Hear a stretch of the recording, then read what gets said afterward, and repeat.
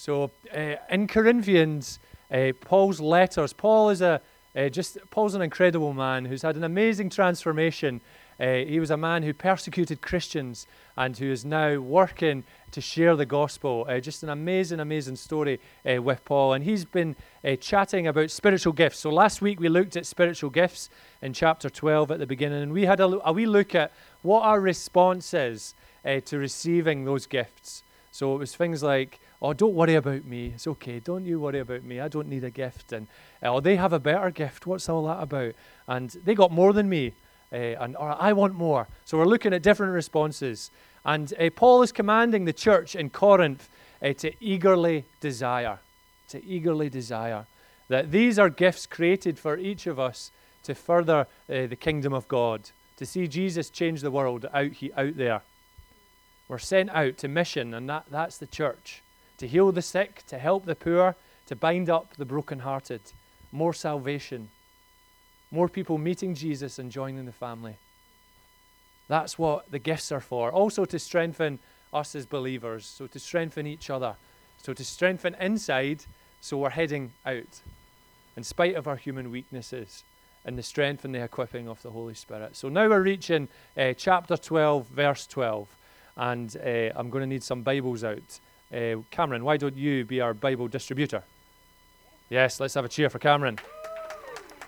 I told Cameron was sitting there initially, and I was like, you might need to move over there because I'll be blinded by your T-shirt. It's so bright. So bright. It's definitely waking me up. Thanks very much, Cameron. Put your hand up if you've not got a Bible, and we'll get that out to you. And if you don't have a Bible at home, you can take that as our gift from us to you. Thanks, buddy. Yeah, there's a few hands.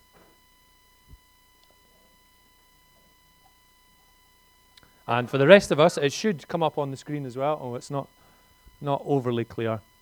And these Bibles that are being handed out, it's going to be on page 1153. So if you're getting one of these Bibles, 1153.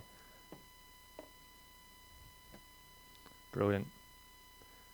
1153. Excellent. Right, let's read.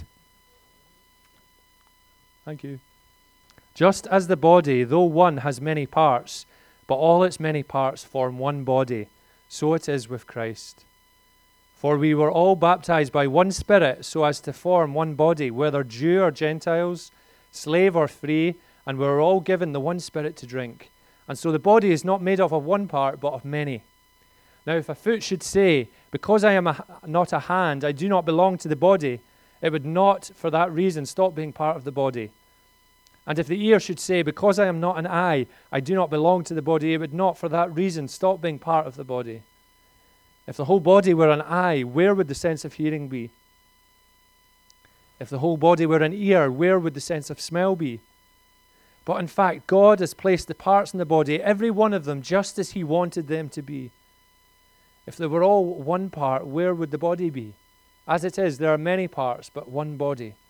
The eye cannot say to the hand, I don't need you. And the head cannot say to the feet, I don't need you. On the contrary, those parts of the body that seem to be weaker are indispensable. And the parts that we think of are less honorable, we treat with special honor. And the parts that are unpresentable are treated with special modesty, while our presentable parts need no special treatment. But God has put the body together, giving greater honor to the parts that lacked it, so that there should be no division in the body, but that its parts should have equal concern for each other. If one part suffers, every part suffers with it. If one part is honored, every part rejoices with it. Now you are the body of Christ, and each one of you is a part of it.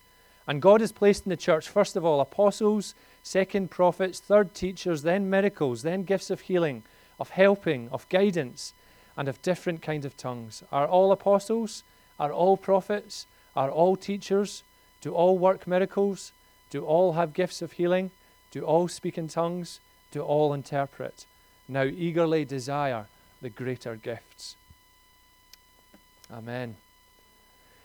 Without doing too much of a biology lesson, there's a reason why Paul is speaking about the body as being comparative to the church, the body of Christ. Our bodies and how we live day to day is a remarkable design crafted by God. For example, the heart. The heart beats 100,000 times a day.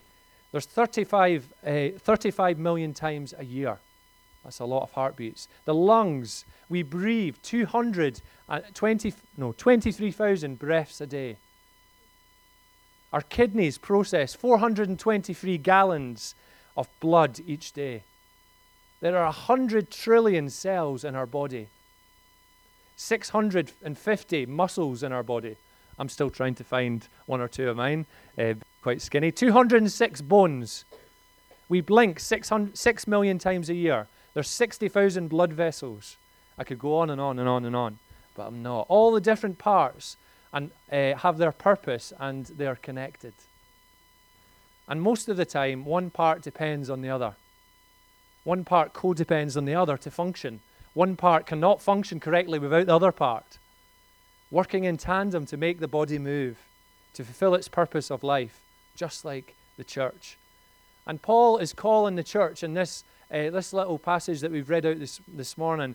He's calling them in the mix of their different giftings, their different purposes, their different backgrounds, their different characteristics, that each and every one of us are part of the body.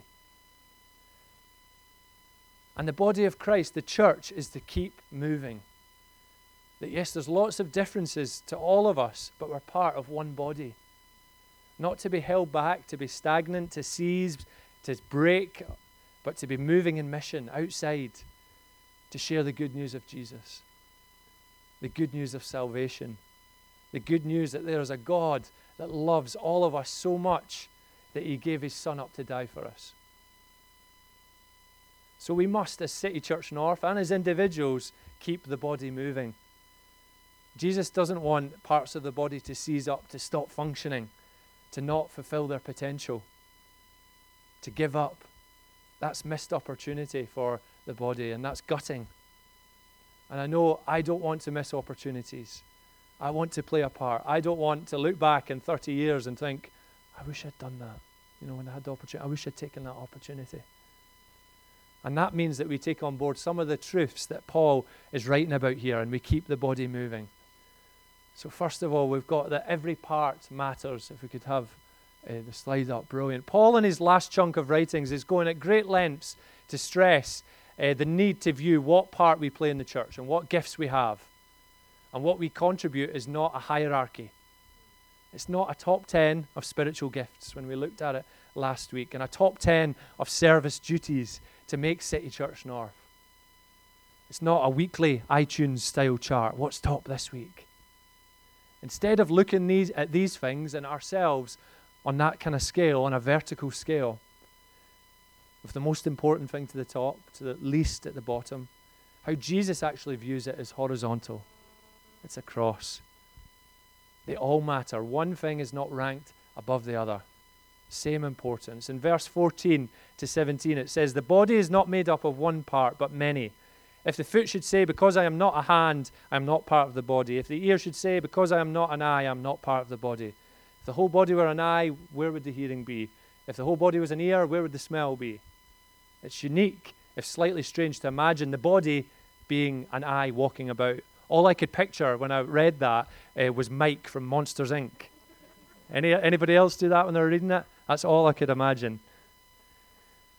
But Paul wants to stress that the part we have to play is important. And I compared it earlier to the human body. It all contributes, but also reminds me of Formula One. I'm not much of a Formula One fan, but whenever I watch it, I'm always really, really struck whenever it's Lewis Hamilton or Fernando Alonso or Sebastian Vettel, when they pass that checkered flag and they celebrate. You think that's quite a good victory. And then I go, oh my goodness, how many people in that garage are celebrating alongside them? There's hundreds. There's in fact hundreds of people that contribute to a Formula One team. You have your team boss, your commercial directors, your technical directors, your chief designer, your chief aerodynamicist, research and development, and that's just to name but a few. All play vital parts, from the driver who actually drives the car to guys who decide what kind of material we're going to use in certain parts of the car to make it aerodynamic, what kind of tires, what kind of fuel. They are all as important as each other, because one without the other means there's no race. There's no F1 car. There's no championship. It doesn't happen. So the part that we play is important to the body. Without lumping boxes back and forth to a van, we wouldn't have the kit for the songs to be sung, for the mic to be working. Our welcome team at the door, our prayers, to our leaflet droppers, to our small group leaders, to our secret givers, to our evangelists, to our Mainly Music team, to people who connect with our young people, to Bacon for Mainly Music, the guys who do the website, the person who does the camera in Aberdeen so we can live link here, the families who make cookies, email and notice sheets, visiting those in our church family who can't make every week, putting together welcome packs, moving chairs. It's all part of the body. It all contributes. It all forms part of what God wants for us here.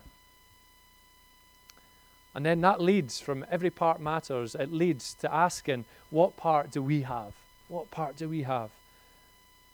So Paul is saying in this passage that we all have a part to play.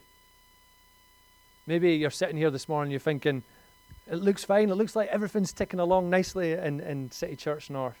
And it couldn't be further from the truth in one way, in terms of we want to be a church that everybody has a part to play. And we have gaps. And we have people who are covering more than they should as well. And we want to be a church that communicates a culture of getting stuck in and playing a part. And me saying this isn't to guilt trip. It really isn't to guilt trip. And it isn't to fill gaps, although initially it might be. But it's to communicate that we all have a piece of the pie to hold and to carry and to feel part of the action, to feel part of the mission, part of the charge as an army, if you like, to see Jesus' name shared in Ellen, Newborough, Old Meldrum, Pitmedden, to keep the body moving. And I'm totally biased because I'm employed by the church. But I had a stint in Mad Minis, for example, the preschool kids, and I absolutely loved it. I loved it. I would genuinely be on that team every week if I had the opportunity. And I absolutely love logistics. You might think lumping boxes back. I absolutely love it. I love it because you're moving kit to a school to set up a church. There's something powerful about setting up church right here in this space, in the community's heart, where teachers gather during the day and they teach hundreds of our young people that live around this area. Isn't that just such a privilege to invite God's presence in this building? And I love how we welcome with love and warmth and a really strong coffee. I love that because I need my strong coffee on Sunday mornings. I love all our teams, led by brilliant people. So that's the challenge this morning. Which part is yours?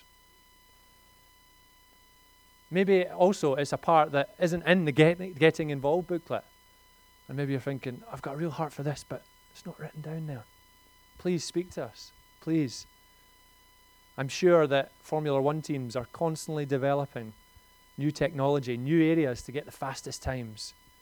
And we want to be moving as a church and also impacting in the community in whichever way we can. And that means there'll be stuff that we're not doing that some of us know we should be doing that isn't written down, that we haven't got a plan for. Please speak to us. I'm also well aware that there's a lot of us who do a lot at the moment. And maybe there might be one or two of us who are going through, I'm a foot, because I'm not a hand, I'm not part of the body kind of moment. We're maybe feeling insecure and thinking, does what I really do matter in the grand scale of things? People might not even notice if I down tools. I want to encourage you this morning and encourage us and say that it does matter. It does matter. And I just encourage us to look to Jesus, just to meet with Jesus in that moment, in that place. In fact, I know that God has specifically said one or two people here this morning who do feel like that. What we do is essential to the body. It's essential. And to end on that point, I'm conscious that there's a lot of doing in the mix. What I'm saying is doing, and being spoken about. And I'm also not saying that salvation is earned by works, or that works determine anything to be given out by God in terms of love, in terms of power, in terms of presence. It's all about grace. We don't earn. But it's similar to last week when we looked at the beginning of 1 Corinthians 14 and Paul says, eagerly desire. When we surrender fully, there's a bubbling up inside us when we know that to be part of the body in mission, when Jesus says go, And he says go 150 times, around 150 times in the New Testament. That means more. That means do. That means there's a part to play for us to share Jesus that involves using the gifts that God has given us in our hearts to further his kingdom. Maybe some of us just need to seek him out afresh and ask, what does that look like for us? And to shake us up a bit. And to ask, where are you saying go to me? So what part do we have? Thirdly, we are to be connected to the body. So in verse 19 to 21, Paul says, if they were all one part, where would the body be? As it is, there are many parts, but one body. The eye cannot say to the hand, I don't need you. And the head cannot say to the feet, I don't need you. We must keep connected intentionally. And it's so important, otherwise we'll drift. And it will lead to us saying to God, I don't need you in that part of my life. I remember, it's quite a while back now, when would it be? 13 years ago, oh my goodness. I went to university, Stirling University, and that was a real defining part in my walk with God. I was a Christian as a 17-year-old going along, 18-year-old, going along to university, but probably, in all honesty, because of the upbringing I had, being a pastor's son and being in church every week, twice a week, and I was told by my parents, make sure you get stuck in when you go to Stirling. Make sure you go along to church, you get stuck in a Christian Union. And so I went to the Christian Union type event thing on the first week. And in between discovering alcohol and parties and pot noodles and not much sleep, I only went once. And I went to church on the Sunday and I never went back to the church as well. And I think in all of my 4 years at being at Stirling University, I stepped into church maybe 3 times. I was so disconnected from God and God's plan. Even though I was studying and I was working towards a degree, it was weird in that something of purpose was missing. And I know that church isn't the answer. I know that Jesus is the answer. But church is to facilitate meeting with Jesus and each other. And I was lacking at that point of time. I was lacking. I went to church the odd weekend when I went up to Inverness. My parents were still the pastors there, and I went along. But when I went, I wasn't intentional at connecting with God, connecting with other people. And I worked most Sundays as well, so that was a good get-out clause. And I was going through the motions. I was at a low ebb in terms of my faith. I was really reading my Bible. I was praying in emergencies. I was saying the right things to my parents. Keeping connected to the body, to the church, means that we come along when we don't feel like it. That our faith is stronger than feelings. The morning where we're lying in bed and it's easier to miss, we stir ourselves. We stir ourselves because it's often the times where it's most powerful. It's most powerful where God meets us. It's almost like the enemy knows what's happening in that moment. He knows it's going to be a good opportunity at that point, and he likes to kind of pull us back. In the midst of our toughest times, we push through because we're eager for Jesus to step into our situations that we've been carrying too long ourselves. And also in the midst of our best times, when life is going good, we realize that it's nothing to do with us, but God's goodness, God's provision, God's love working in and through us. And we should get together to church and just praise him for that. Praise him for that. And I'm also under no illusions how busy life is, and that I'm speaking from a place of being the leader of City Church North. So we need to be here. We need to be here every week. But what do we expect when we arrive here? God's really been asking me that question more and more since we've moved to this new building. What do we expect when we arrive here? We want this place, this space that we've got in Ellen Community Campus to be a place of change. To be a place where we meet with Jesus. To be a place where we come in and Jesus changes things and we walk out different. If we expect and we are open and we allow him to move each week, then the culture changes, faith rises. We must be stirring faith in one another to see God's Spirit at work in this place in spite of feelings. And in Luke 7, it speaks of Jesus leaving Capernaum. I can never say that. Capernaum. I'll say Capernaum. And meeting a centurion. Now, a centurion is a commander in the Roman army, and one of his servants was ill. And this servant was well respected and well loved and would have been missed. People were hurting as this guy was on his deathbed. And the centurion says to Jesus, Lord, don't trouble yourself, for I do not deserve to have you come under my roof. That is why I did not even consider myself worthy to come to you. But say the word, and my servant will be healed. Jesus healed him and said, I have not found even such great faith in Israel. So the centurion took him at his word, even in the pain, even in the uncertainty. Faith overtook feelings. So when Jesus says in his word, when he said, come all who are weary, I will give you rest. When he says, in this world you have trouble, but I have overcome the world. When he says we shall never perish if we believe in him. If he says, don't be anxious about tomorrow, and plenty more. We must take God at his word. Take it as truth. To be saying to God, say the word. Just like the centurion said, are we that bold with our breakthrough prayers to God? We must let expectancy be a rhythm of our relationship. That we're saying, say the word, God, say the word. I had a picture when I was thinking and praying about this point, and it was from Toy Story 2. And it's probably got a lot to do with the fact I'm watching a lot of Toy Story at the minute with Joshua. I'm probably enjoying it more than he is. But it's the part when Woody's arm is ripped at the shoulder. And it's been held on by a few pieces of string. Maybe that's how some of us look at the moment or feel at the moment. When we think about how connected we are at church or how connected we are with Jesus. We're a bit disconnected, a bit afraid, but it's just hanging on. It's just hanging on. Jesus wants to stitch us back together this morning, to keep us connected, to stir a new faith in us for the season to come. See, when that happened to Woody, and it was very sad, his effectiveness was impacted. There were certain things he couldn't do.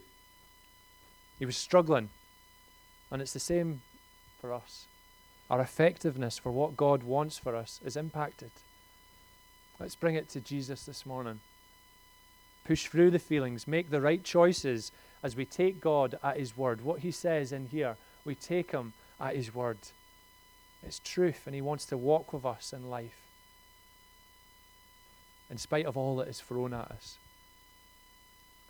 So we're to be connected to the body, and also we are to be supported by the body. So as well as being connected to the body to meet with Jesus, to stir faith and to stir expectancy, to deepen our wells, being connected to the body should lead to being supported by the body. It says in verse 26, if one part suffers, every part suffers with it. If one part is honored, every part rejoices with it. One of the commentators says we need to get involved in the lives of others. And I love that line. But how we define getting involved is important as well. It's the church's purpose also to support each other. That when we're going through tough times and life is rubbish, we have people around us that feel our pain, that journey with us and help us point to Jesus. And also that when we have joys, when God provides, when there's things to celebrate, that we do that collectively. We have people around us in the church family that jump for joy as well and who celebrate with us. That's so great what happened. And the greatest way, practically, it's really simple, is that we start spending time with each other. Or we do more of spending time with each other. Eating together, grabbing coffees, spending time after the service to get to know one another, investing in small groups, committing to one another and committing to live alongside the guys that you are sharing a couch with every Wednesday or every Thursday. I think that's the 2 small group nights. Sorry if I missed out one. And the encouraging thing is that this is happening. It's happening. It's so encouraging to be meeting with the small group leaders that we have at North in the last few weeks and just hearing all the exciting things that are going on. And me and Maria are really, really excited. And just to say a few things on that, it can take time. It can take time. Persevere as you get to know people, as you get to know one another. And secondly, just encourage us to set the culture ourselves. Not to wait for somebody else, but to set the culture ourselves in terms of being open, in terms of being vulnerable, and that will encourage others to do the same. And in turn, it will naturally bring you together, bring us together, looking to Jesus. So maybe you've been coming for a wee while to City Church North and you're not yet part of a small group. Please, please, please take away one of our welcome packs and find one that works for you practically in your week. To know that you have people in the church community, in the body, that have your back, looking out for you. Because the enemy will use loneliness. The enemy will use disconnectedness. The enemy uses insecurity. Being a group that, as well as receiving, you can then give out as well. Jesus himself says, freely you have received, now freely give. Share in the joys and in the trials. And just to close, maybe the idea of being supported by others is a real struggle. That most of your life has maybe been about independency. It's been about managing yourself. Maybe we've been let down too many times. Say you're part of the body and you're hurting. To not allow support means that that part of the body becomes disconnected. It loses out on all that God has. The rest of the body is eager to give out at that time, ready to support, ready to connect. Being connected and supported by the body of Christ brings and maintains life and allows us to be all that God wants for us to be.